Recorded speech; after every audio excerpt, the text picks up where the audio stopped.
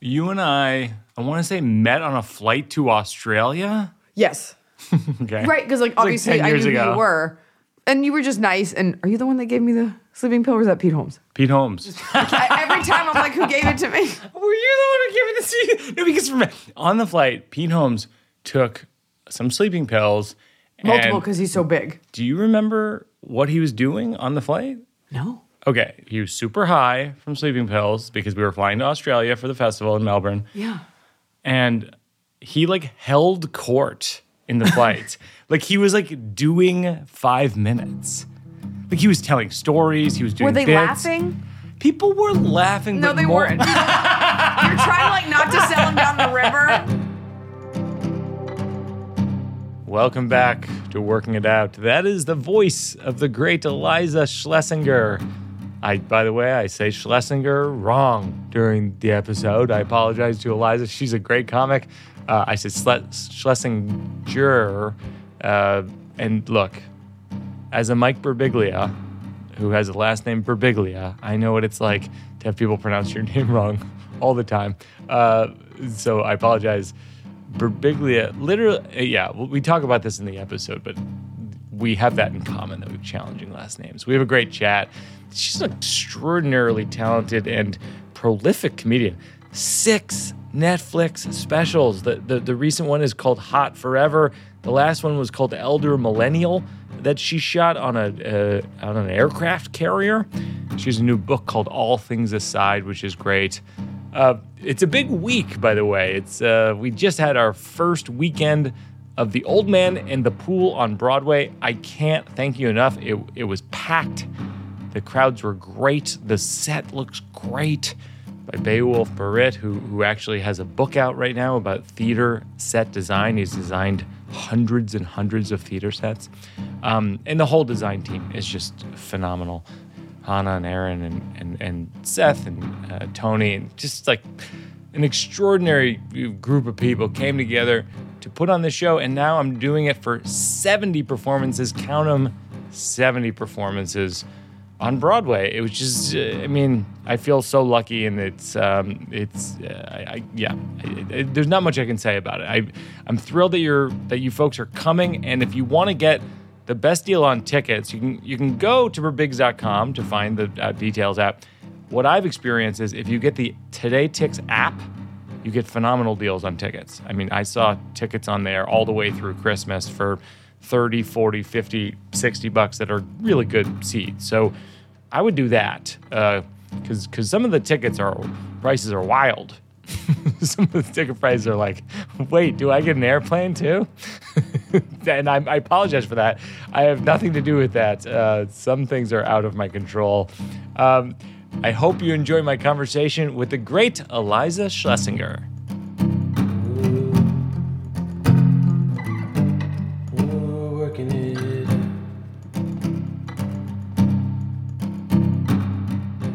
It's funny, until you have your friend on a podcast, you don't know where they're born.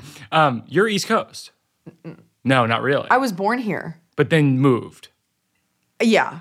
When I was 2. Oh, okay. But sometimes people get bios wrong and it's a New Yorker. And I'm in my heart and in my pace, I'm a New Yorker. Right. And my family's from New York. But I'm from Dallas, Texas. Okay. Nobody gets that. That's interesting. I know. Were you military family?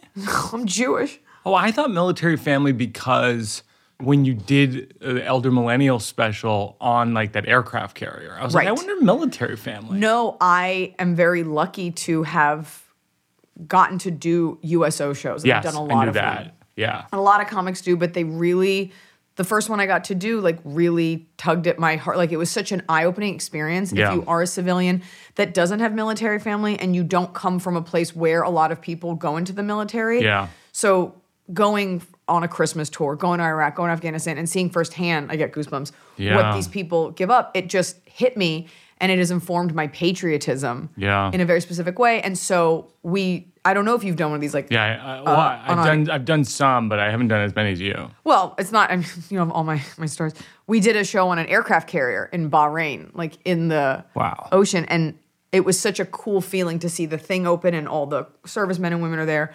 So I came home and Netflix is like, this is kind of bullshit. They're like, we want higher production value out of our specials. I'm like, really? Because I've never seen anyone. That's so funny. Like, we're not Tom Cruise. Like, I'm not flying my own plane. So we found an aircraft carrier because I wanted it to feel like it did when I did it. Nice. But like, no one else got that note. Like, I don't see anyone else spending hundreds of thousands of dollars. I thought that about your new special too. I was like, production value on the special is much higher than your regular special. Oh, that's so funny. Did you know? I tried to keep it down. Really? Because I was like, if the jokes aren't fire, nobody cares if you did it on Mars. I know what you mean. It's just a blue background. Wait, this one, the one that comes out on the 11th. The hot one. The hot one. Forever hot. Forever hot. I was just like, they were like, how's this background? I'm like, it's fine. As long as it's not red, it's fine. You and I have this thing in common, which is like, neither of us are affiliated with like some kind of big comedy institution that it's like Iliza from blank, Mike from blank. What do you mean, like Boom The Daily Chicago? Show. Oh, right. SNL. Neither of us have a job. Right. We don't have a job. From Will and Grace, from this. You know what I mean? Like, there's no single thing. You're just Iliza from Iliza. I'm just Mike from Mike. Like, do you like that? Or do you wish, like, deep down, it was like from Big Love? That's what I was asking. Early on in my career, I was like, desperately wanted to have one of those Mike from blank, a big thing where people go, oh, right, from blank. And now that I'm not, I'm like, oh, I'm glad that I'm not. Because it like sticks you to that thing forever. I guess it's kind of like, it is what it is, so you may as well be okay with it. Yeah. For the longest time, it was Last Comic Standing, which was cool. I can't believe I'm even bringing it up because I hate it. Oh my gosh, that's so funny. I forgot that you were on that. Thank you. Did you win? Yes. And it's like such a... You would win. You're a winner. Thank you. It was such... Like, I'm 30 and I won when I was like 24, 25. Holy cow. I'm always reticent to bring it up, and here I'm like, bleh. But I only say it because, like, for a little bit, that's cool. But, like, once a show has been off the air for a decade, like, it's time. It's like... It's time. When you're, like, a tertiary cast member and you're, like, still signing fan art, and you're like, remember my arc that I had on season 2? So you just hope that you have accomplishments that eclipse that. Right. That's what it is. Not proud of it, just like, all right. But you know what's painful about it, I find, is that it leaves the marketing of you in other people's hands. Oof. So I bet sometimes you'll show up at a gig and they'll be like, she'll say anything, Iliza Shlesinger, or some kind of like hokey thing. Can you tell me about yours? What my version is? Yeah, because I know what mine is. Mine will be like, he's clean. He's clean. I can't even get it out. It'll be like, he's clean cut and fun and clean kind of thing. Like Christian humor. Yeah. Church humor. Right. Although over the years, fortunately, they now say storyteller, which I'm fine with. Yeah, I'm that's like, good. okay, that's good. That's but it like used another to be like evolution. Clean and young. It is clean. You are synonymous with that. I know. I don't want to be. I've heard, even before I knew you, it's like Mike Birbiglia, like clean. Are you clean like Birbiglia? I don't want that, but that's what happens. But I think I'm glad you have that struggle too. Because particularly for women, and this is almost any woman in comedy, you get words, you get adjectives that men don't get, like brash. Yes. You get opinionated. Yes. Oh my gosh. Like unfiltered. And I'm like, this is very rehearsed. Like, I chose these words very specifically. This is not like just diarrhea coming out of my brain, like unfiltered diarrhea. And for women, it's always a sign like, wow, she's just a nut, and they'll say anything. It's almost like they're apologizing for you before you walk on stage. It's like just so you know, you're in for like a sexy good time because she's brash. And it's like, because I said the F word. Right. What any other male comedian would say, and you wouldn't use that descriptor. And you're clean, but I'm also like, I guess for all intents and purposes, I'm clean. Like, I don't say like pussy. Like, I'm not as blue. Yeah. But I also think there's a gradient to it. And it's also like, are we at a YMCA fundraiser? Like, what is clean? Yeah. God forbid you say, like, I had sex when I was 20. It's like, oh, X-rated. Right. Totally. Raunchy. That's another one women get.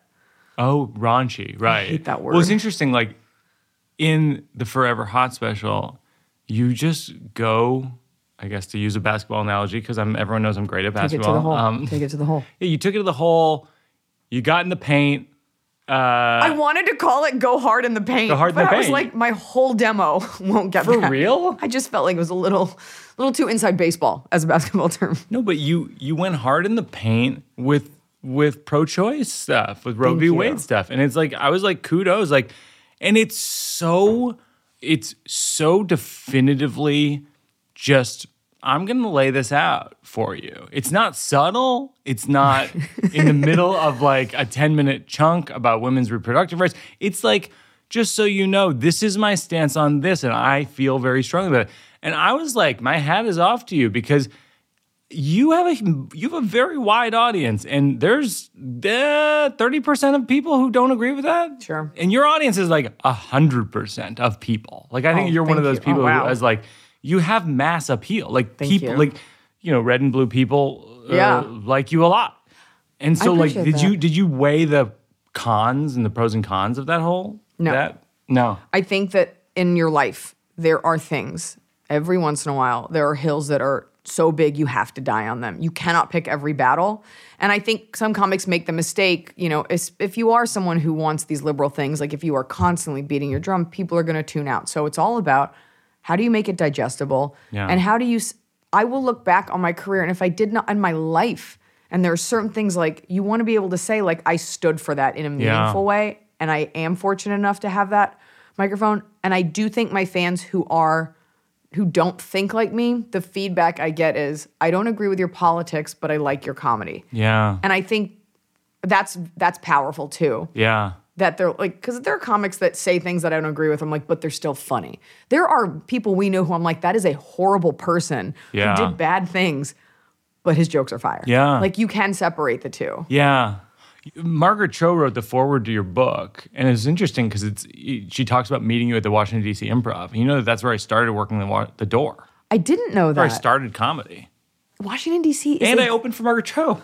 Well, she's a tentpole of comedy. She's a delicate beast. She's a legend. She's also so kind in a way that someone who's been working in this industry for that long doesn't have to be. Yeah.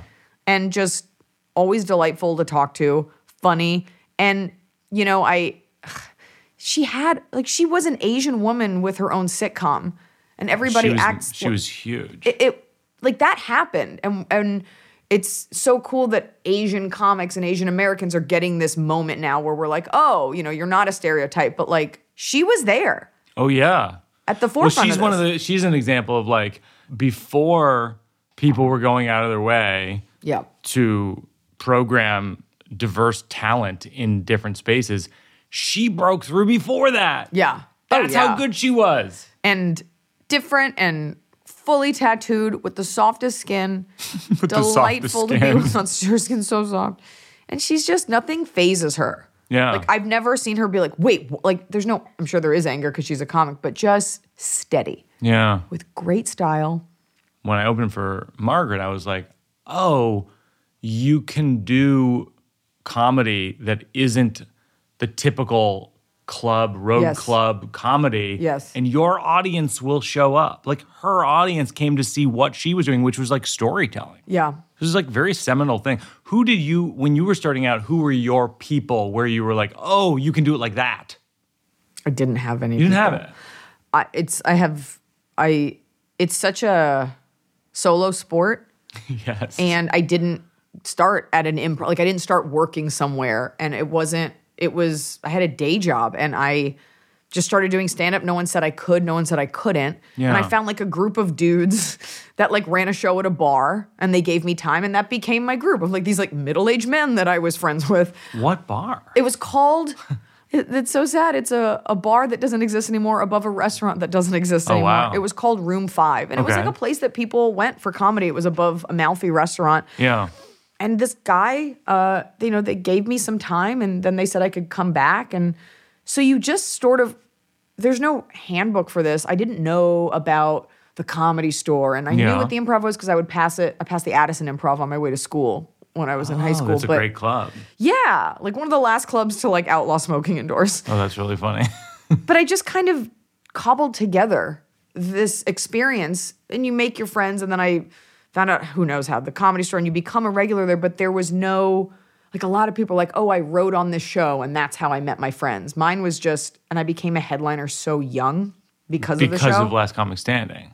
So you're just out on the road with no guidance. Wow. No comics telling you, no women saying, here's what you do. And I'm just, in my mind, I'm like, I'm the only one to ever do this because I'm just making this up as I go. Yeah. I would watch Pablo Francisco. Oh, interesting. He's so good. He's so good, and he does sounds. Like, I like energy. Yeah, I know you do great voices and sounds and all that stuff. My brother and I did it growing up, so I think I just sort of gravitated to the sounds that I wanted to hear. Yeah. I enjoyed, when I was young, like Cat Williams. I love energy. Oh, Cat Williams is so funny. It's why I like watching Sebastian. Like, I love movement. Yeah. I love energy. Clearly. And so it's not people that I take after as much as when I started doing it, and those were the things that I like. But as a comic, you don't watch enough because you're working, so you tend to leave. Yeah. At least I did. So I just sort of made it up. Yeah. That's interesting. So you didn't have, but then even on TV, who'd you watch? Growing up, it was always sketch. Oh, and it was... That's interesting. My parents were divorced, and my mom let me have a TV in my room. And so you'd turn it on after you have to go to bed, and I would sneak in Martin. Because it was on TV. You don't know. Yeah. I'd watch Martin. I'd watch a little bit of Bernie Mac. I would definitely watch In Living Color. I watched Kids in the Hall. Yeah. Before you could fully grasp how brilliant it was, what they were doing. Yeah. I was in middle school. Watch The State. I was a little young for The State, but I still remember, I want to dip my balls in it. And then Nickelodeon had sketch shows, and I would watch those. And you're not judging it. It's just, I always say it's what wafts into your comedy baleen, whatever show you had. Oh, absolutely. And then you beg your mom for a VHS copy of Wayne's World, and you watch Saturday Night Live, and I would write my own sketches, and it's whatever was available. Yeah. I think a lot of people have my brother listened to Eddie Murphy or Richard Pryor, or my dad loved Carlin. I didn't have any of that. So you're just piecing it together, which is why I always find it so frustrating, because I'm a comic and it has nothing to do, as I get older, it's we have to stand up for women, but I didn't get into it despite being a woman, in spite of what anyone said. I just did it. Yeah. And so it's always this you're not asking it, thank God. It's what women growing up? And I'm I didn't think of it as gendered. Oh, interesting. I never thought as funny as gendered until I got to LA and people started saying why women couldn't. And I was but I already did. And they already did. Wow. Yeah. So I always thought of myself as one of the guys. Oh, that's interesting. I just never thought about it. Because my mom was funny. So to me, women just say things. It's really funny. My mom is really funny too. Yeah. You do give in your new special, you do give advice to women and men. You're my advice for women is this, my advice for men is this. I won't give away what it is. But it's do you ever get pushback from people being wait a minute, that's not true of all women, that's not true of all men, or whatever the thing is? I mean, then comedy is so about specificities and generalizations to get you into the specificity. And it's cool mood killer. Yeah. Yeah. All women don't wear bras. You got me. Oh my gosh. I'll make sure to add that into the director's cut. Yeah. But for the most part, these things are true. Right. And I think, too, if it's from a funny place versus men are idiots, there goes that. No one wants to hear that. So, right. And also, I believe if it is your experience, it's yours to talk about. Right. So, I don't know. I think the people that are all the whataboutism or that's not true, it's okay, it may not be true for you, but keep in mind, you laughed when you thought it was true for everyone else. That is so funny. Yeah, no, it's I think one of the strangest things about comedy right now is that we're living in an age of decontextualization. So people will go, oh my God, that's so true. Of this comedian, this famous comedian said this, and it's completely out of context. Yeah. And it's in the same font that the New York Times is in, and whatever. Right. And then you're right, but it's literally in the context of a 1 hour piece of comedy. Thank you. Yeah, it's weird. Well, people forget that this is art.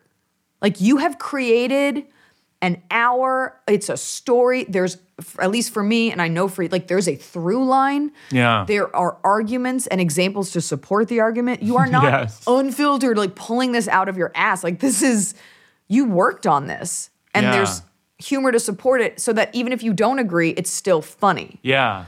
And people just want to be outraged, and we all feel so hurt, so that when someone does say something, let's say it's a gay joke, rather than realize, oh, and he also made fun of himself and these two things prior, they're just pulling out the thing. Right. If you extrapolate anything from anyone, they can look like the worst human.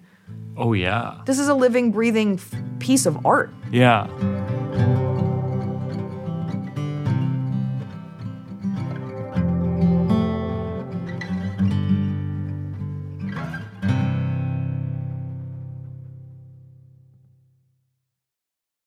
Support for Working It Out comes from Aura Frames. We all love taking photos on our phones, right? But there's so many of them. Hundreds, thousands, tens of thousands of photos wasting away in your camera roll. Stop scrolling through so many photos. Start putting them to good use with a unique, stylish digital picture frame from Aura Frames. I got one of them right by my bedside. It's like a slideshow of photos that I really like from my family that sort of scrolls through on this little frame, this little picture frame. I love it. Free unlimited storage. You can add unlimited photos and videos. Invite as many people as you want to a frame. There are absolutely no hidden fees or subscriptions, and it's private. You have complete control over who has access to your frame. Right now, you can save on the perfect gift that keeps on giving by visiting auraframes.com. For a limited time, listeners can get $20 off their best-selling frame with code WIO. That's AURA frames.com, code WIO. Terms and conditions apply. Working It Out is supported by Squarespace. Squarespace is an all-in-one website platform for entrepreneurs to stand out and succeed online. You can upload video content, organize your video library, and showcase your content. On beautiful video pages, you can even access your video library by adding a paywall to your content. My God, Squarespace is keeping up with the times. They're the forerunners of the industry. They're way ahead of us and right with us. I made up that slogan. I should point out that this is an ad for Squarespace, but I love Squarespace. Our website for Thank God for Jokes was Squarespace. Our website for Stand Up and Vote was Squarespace. Couldn't recommend it more highly. We use it all the time. Go to squarespace.com for a free trial, and when you're ready to launch, head to squarespace.com/birbigs, BIRBIGS, to save 10% off your first purchase of a website or domain. That's squarespace.com/birbigs to save 10% off your first purchase of a website or domain.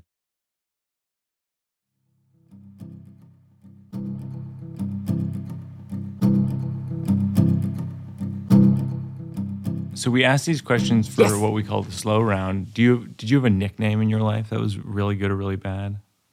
Really good or really bad? People don't really give me nicknames. Really? Your last name is like mine, where Shlesinger, I would say 90% of people spell it wrong. Literally 100. Like, it is deeply anti-Semitic, but also I just like let it go.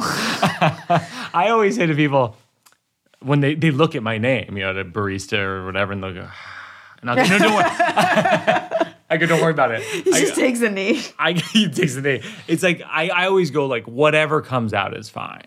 Yeah.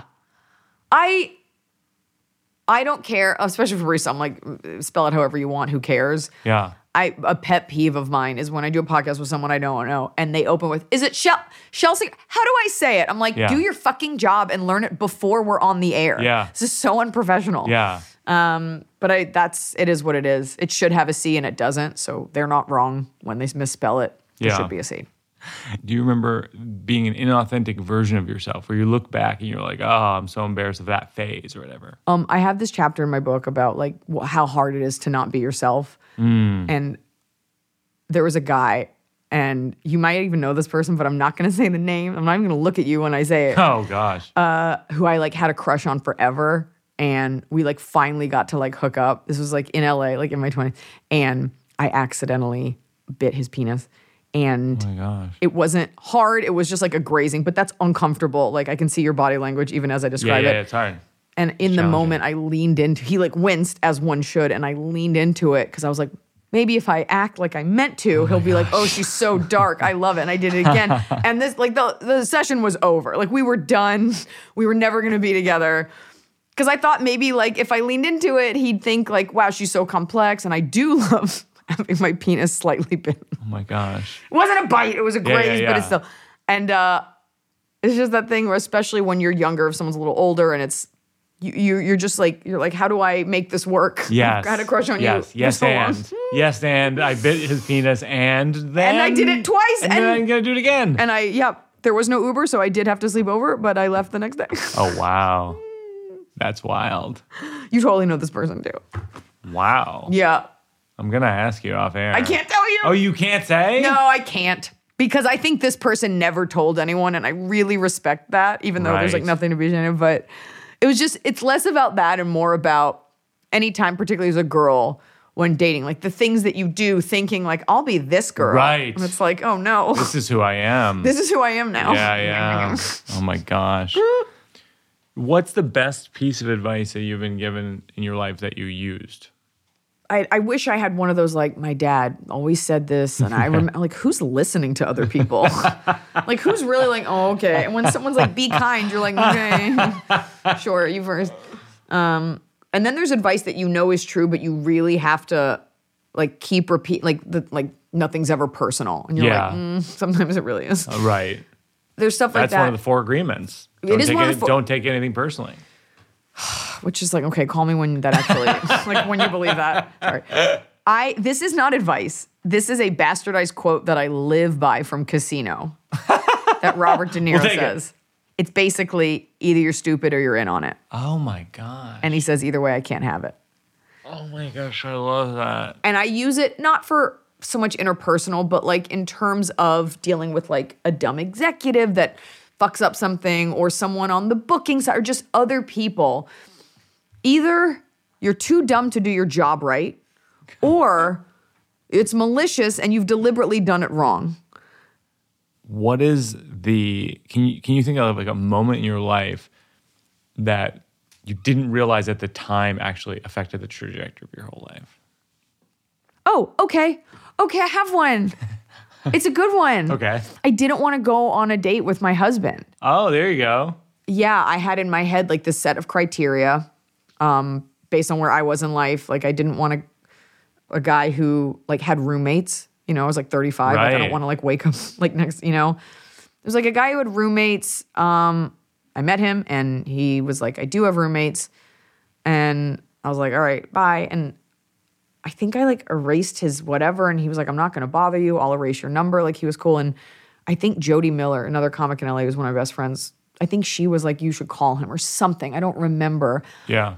But then he explained to me, he said, I could live by myself, which is what you want. You want a man that's independent, not someone that like, I drop off sandwiches, I'm on my parents' insurance, and I have no future. And he was like, I live with my friends because I'm a chef, so I work such late hours, so it's nice to come home to my best friends and we cook. Right. It was a more elegant answer. Right. And so I went out with him, and then I think we went out a couple times, and then there was that, like deciding to go on the date with him. Yeah. Because I almost didn't. Yeah. And then there was like, I think we'd gone out a couple nights and I was out with Jody and I was like, should I call him and invite him out? She was like, do it. And I didn't want to. And I think the stupid young girl part of me that was like, just blow him off. Like, just be a hurt person and see if you can, you know. And I didn't, and I invited him. Right. And like, we've been together ever since. Aww. So it was just giving someone, like not cutting them off and just giving someone that chance that truly deserved it. Well, you didn't cut him off based on like your own criterion. Right. I let him explain. Yeah. Because we had context. It wasn't just out of context. So, babe, if you're listening, really glad I met you. I love in your special where you go, I met my husband, where we all met our husband on an app. Let's not pretend.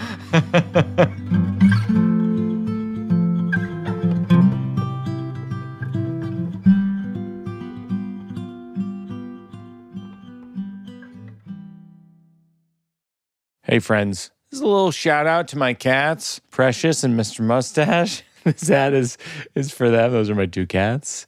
I love my pets. I know you love your pets too. And today's episode is sponsored by the ASPCA Pet Health Insurance Program. They offer customizable accident and illness plans, making it easier for pet parents like you and me to help your pet get the care they may need. The ASPCA Pet Health Insurance Program has been around for over 18 years, and they've helped more than 600,000 pets during that time. They allow you to customize your plan, ensure that your pet's plan is as unique as they are, because vet bills can really add up, especially when you're least expecting it. It's simple.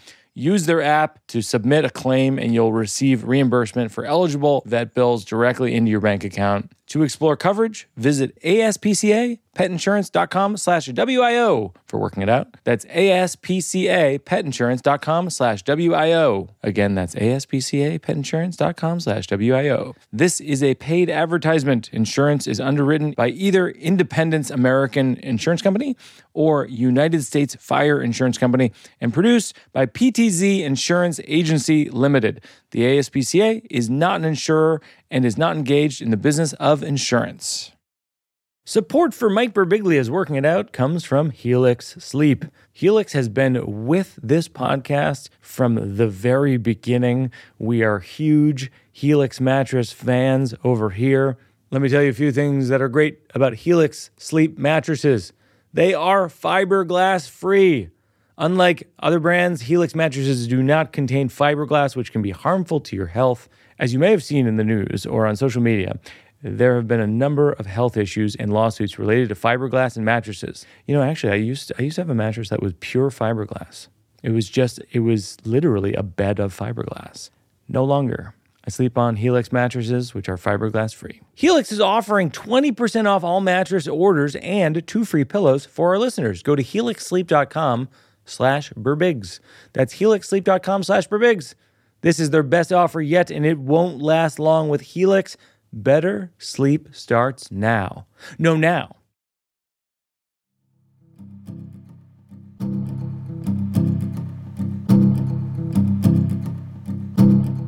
So this is a section called From the Notebook. This is just half jokes. This is just things that I wrote down. Okay. That aren't done. What I've realized about injuries, like I'm 44, so I'm older than you, but like injury, like I have a shoulder injury that's resurfacing from like 10 years ago. I'm not even kidding. Yeah. It's like I fractured. It's like 10 years ago. I'm rushing down subway steps. I'm always in a rush. I was in a rush. I've nowhere to be. I've literally never had anywhere to be, except being right here, right now. And I trip. This is at the West 4th stop. It's at the cellar. And I trip on the 4th step from the bottom. Yeah, I know. And it was my untied shoes, laces. My dad taught me how to tie my shoes when I was a kid, and he wasn't around much. And I trip. I fly in the air. I land. I'm not exaggerating even at all. I land on the ball of my shoulder, and I'm lying on the ground in the subway. Ew. And I'm just like writhing in pain, just like, please, help. People are just blowing past me. It's just like, you're like, I'm not crazy. I'm like a homeowner. I'm a husband. I'm a father. Please help me. People are just blowing past me. Like, you need help? No? Good. And they did acknowledge you. Sorry. They acknowledged and then left. I mean, no one helped. Yeah. Like, what's amazing is like, I've done this a couple times on stage, and like people will laugh, and I go, "You're laughing because you've been one of those people." Yes. And I want you to know that we of the floor are aware that you do not wish to help. We're not fooled by your faux generosity. So the end of the story is we have the floor. We have the floor. I know. I like that part of it. I like that part of it. We have the floor. And then a week goes by, and I finally go to an orthopedist. And he does an x-ray, and he goes, you fractured the ball of your shoulder. Wait, can I write stuff down as you talk? Are we beating out the show? Oh, yeah. Sorry. Can I have a pen? Oh, yeah. I went to the orthopedic doctor, and he did an x-ray. And he goes, the ball of your shoulder's fractured. And I go, oh, wow. And he goes, yeah. He goes, I'm surprised it took you a week to come in. People who have what you have walk into this office every day screaming in pain, literally screaming. And I said, that's how I feel on the inside all the time. Oh.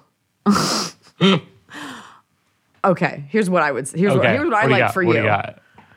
I'm surprised it took you a week to come in. You're like, yeah, I've been on the floor. Oh, that's funny.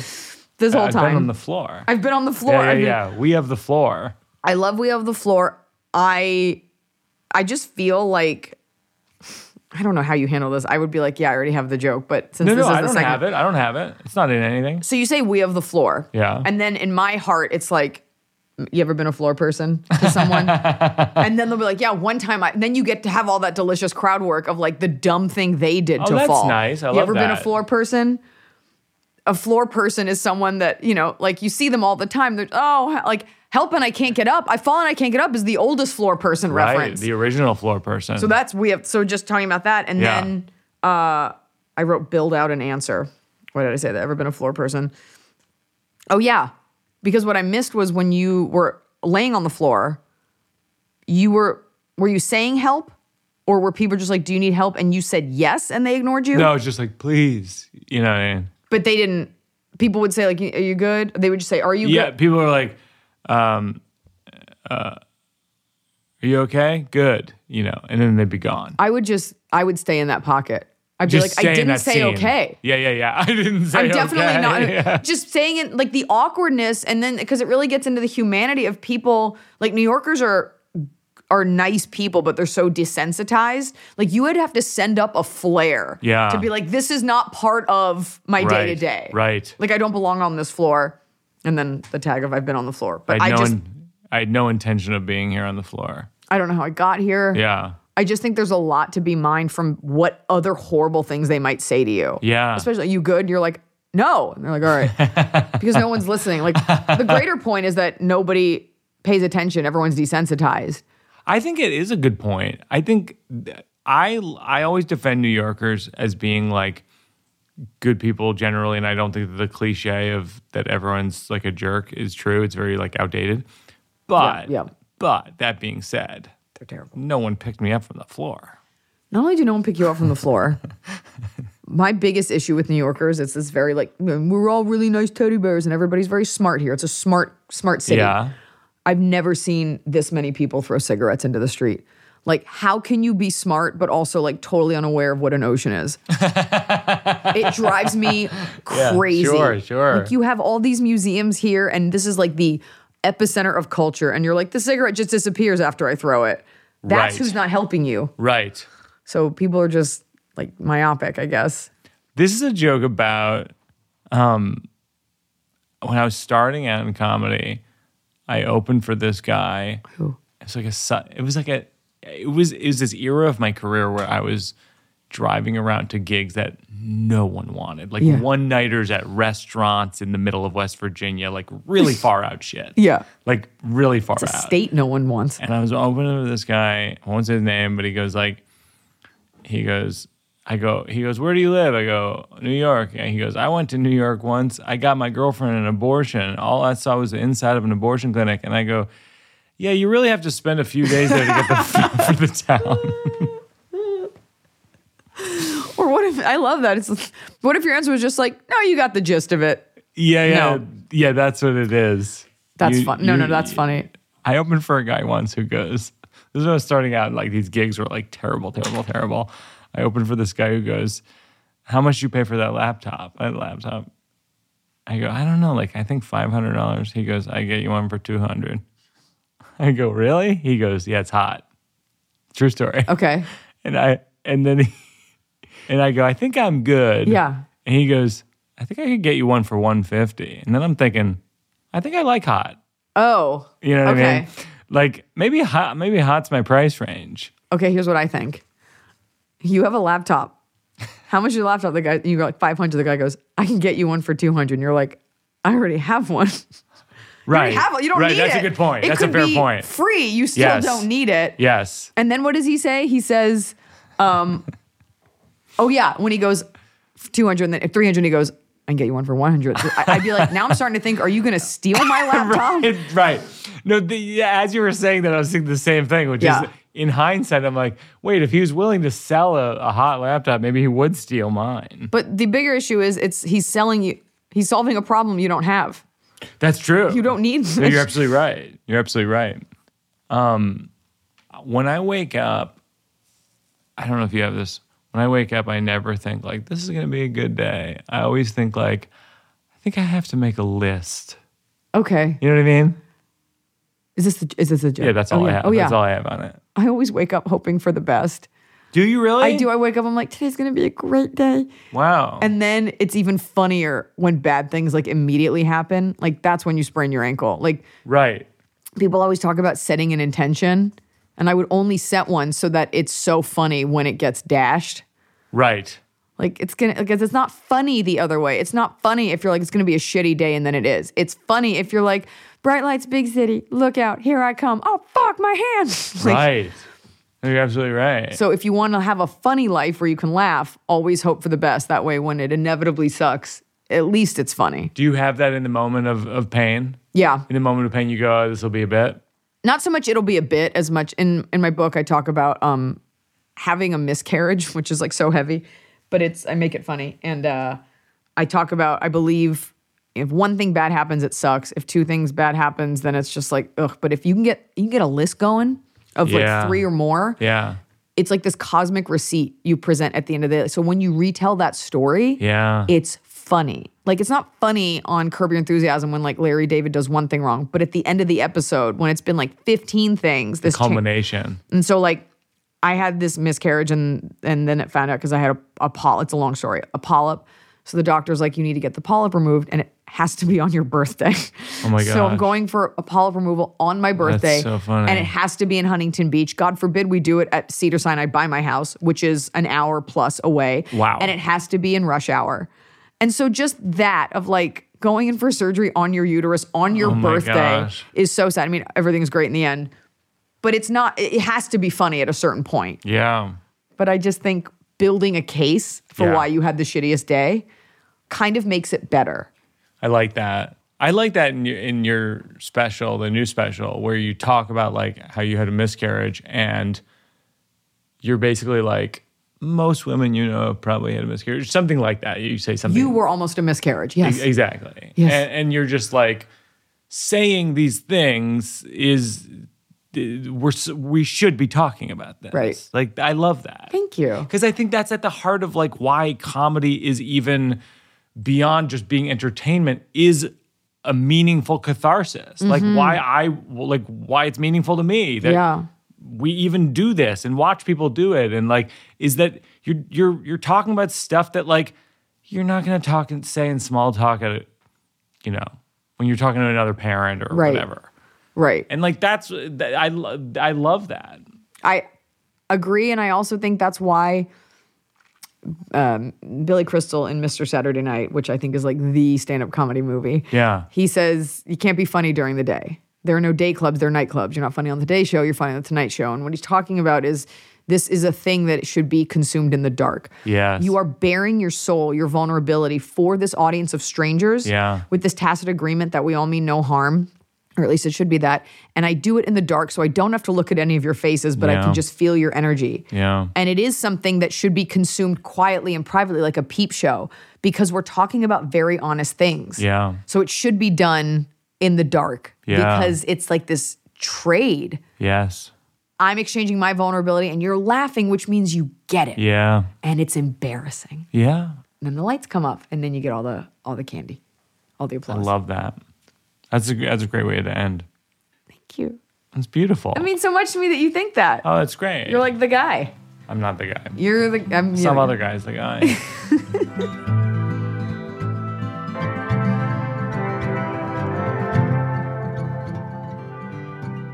We do a thing called Working It Out for a Cause, where there's an organization that you think is doing a good job, and then I contribute to it. We link to them in the show notes. Okay. I thought about this because there's so many good ones. But since you're going to make a donation, there's an organization called Team Rubicon. Okay. And I've done like some fundraisers for them. And this is an organization that takes vets, like military vets, and they get to help with like natural disasters and relief and like boots on the ground kind of stuff. And the more garbage that keeps happening, the more climate change induced disasters, the more ways that we're affected by hurricanes or floods or whatever. These people who are trained, things like this, are on the ground giving of their time. And I just think it's a cool organization. TeamRubiconUSA.org disaster response. This is great. It's just people helping people that are qualified, and these are people who are good at that kind of thing. And I think it's great that they're able to do that. And wow. I've worked with them before, so I knew that they were real versus like just Googling something before this.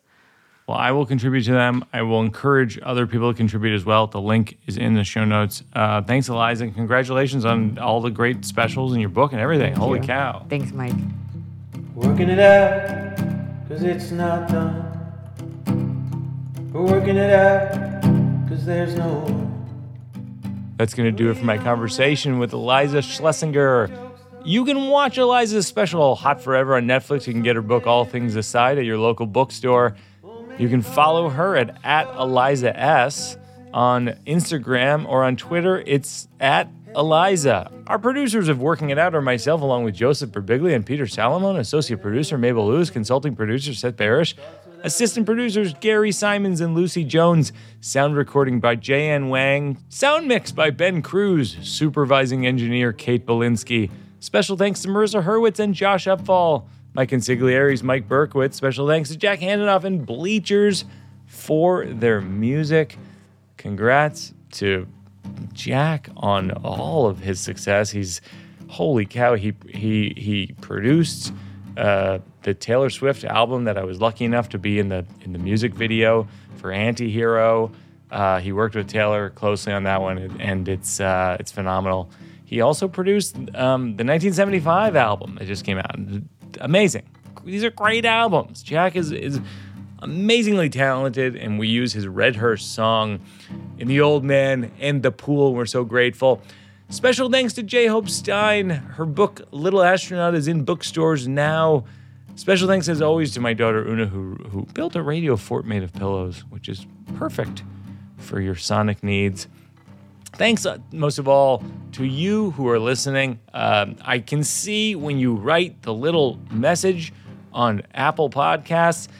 I know it's such a small thing, writing a little thing on Apple Podcasts, and you think, oh, I'll leave that to other people.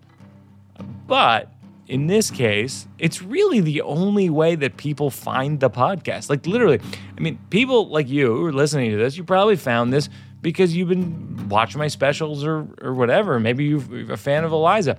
But if you really like this podcast, just go on, write like, I like this. My favorite episode was this. It means the world to us. Thank you, everybody, for telling your friends and telling your enemies. You know, this episode drops on Halloween. So I know you know, let's say you develop an enemy on Halloween. Someone comes to your house and they throw eggs at your house, right? And that's an awful thing. No, I can't condone that. Maybe you stop them and go, hey, put your eggs down for a second. I want to tell you about a podcast I really enjoy. It's called Working It Out. It's a comedian you may or may not have heard of named Mike Birbiglia, and he works out jokes with other creatives. It's fun. It's not scary. Hey, come back here, egg thrower. I'm going to give you some candy. See you next time, everybody.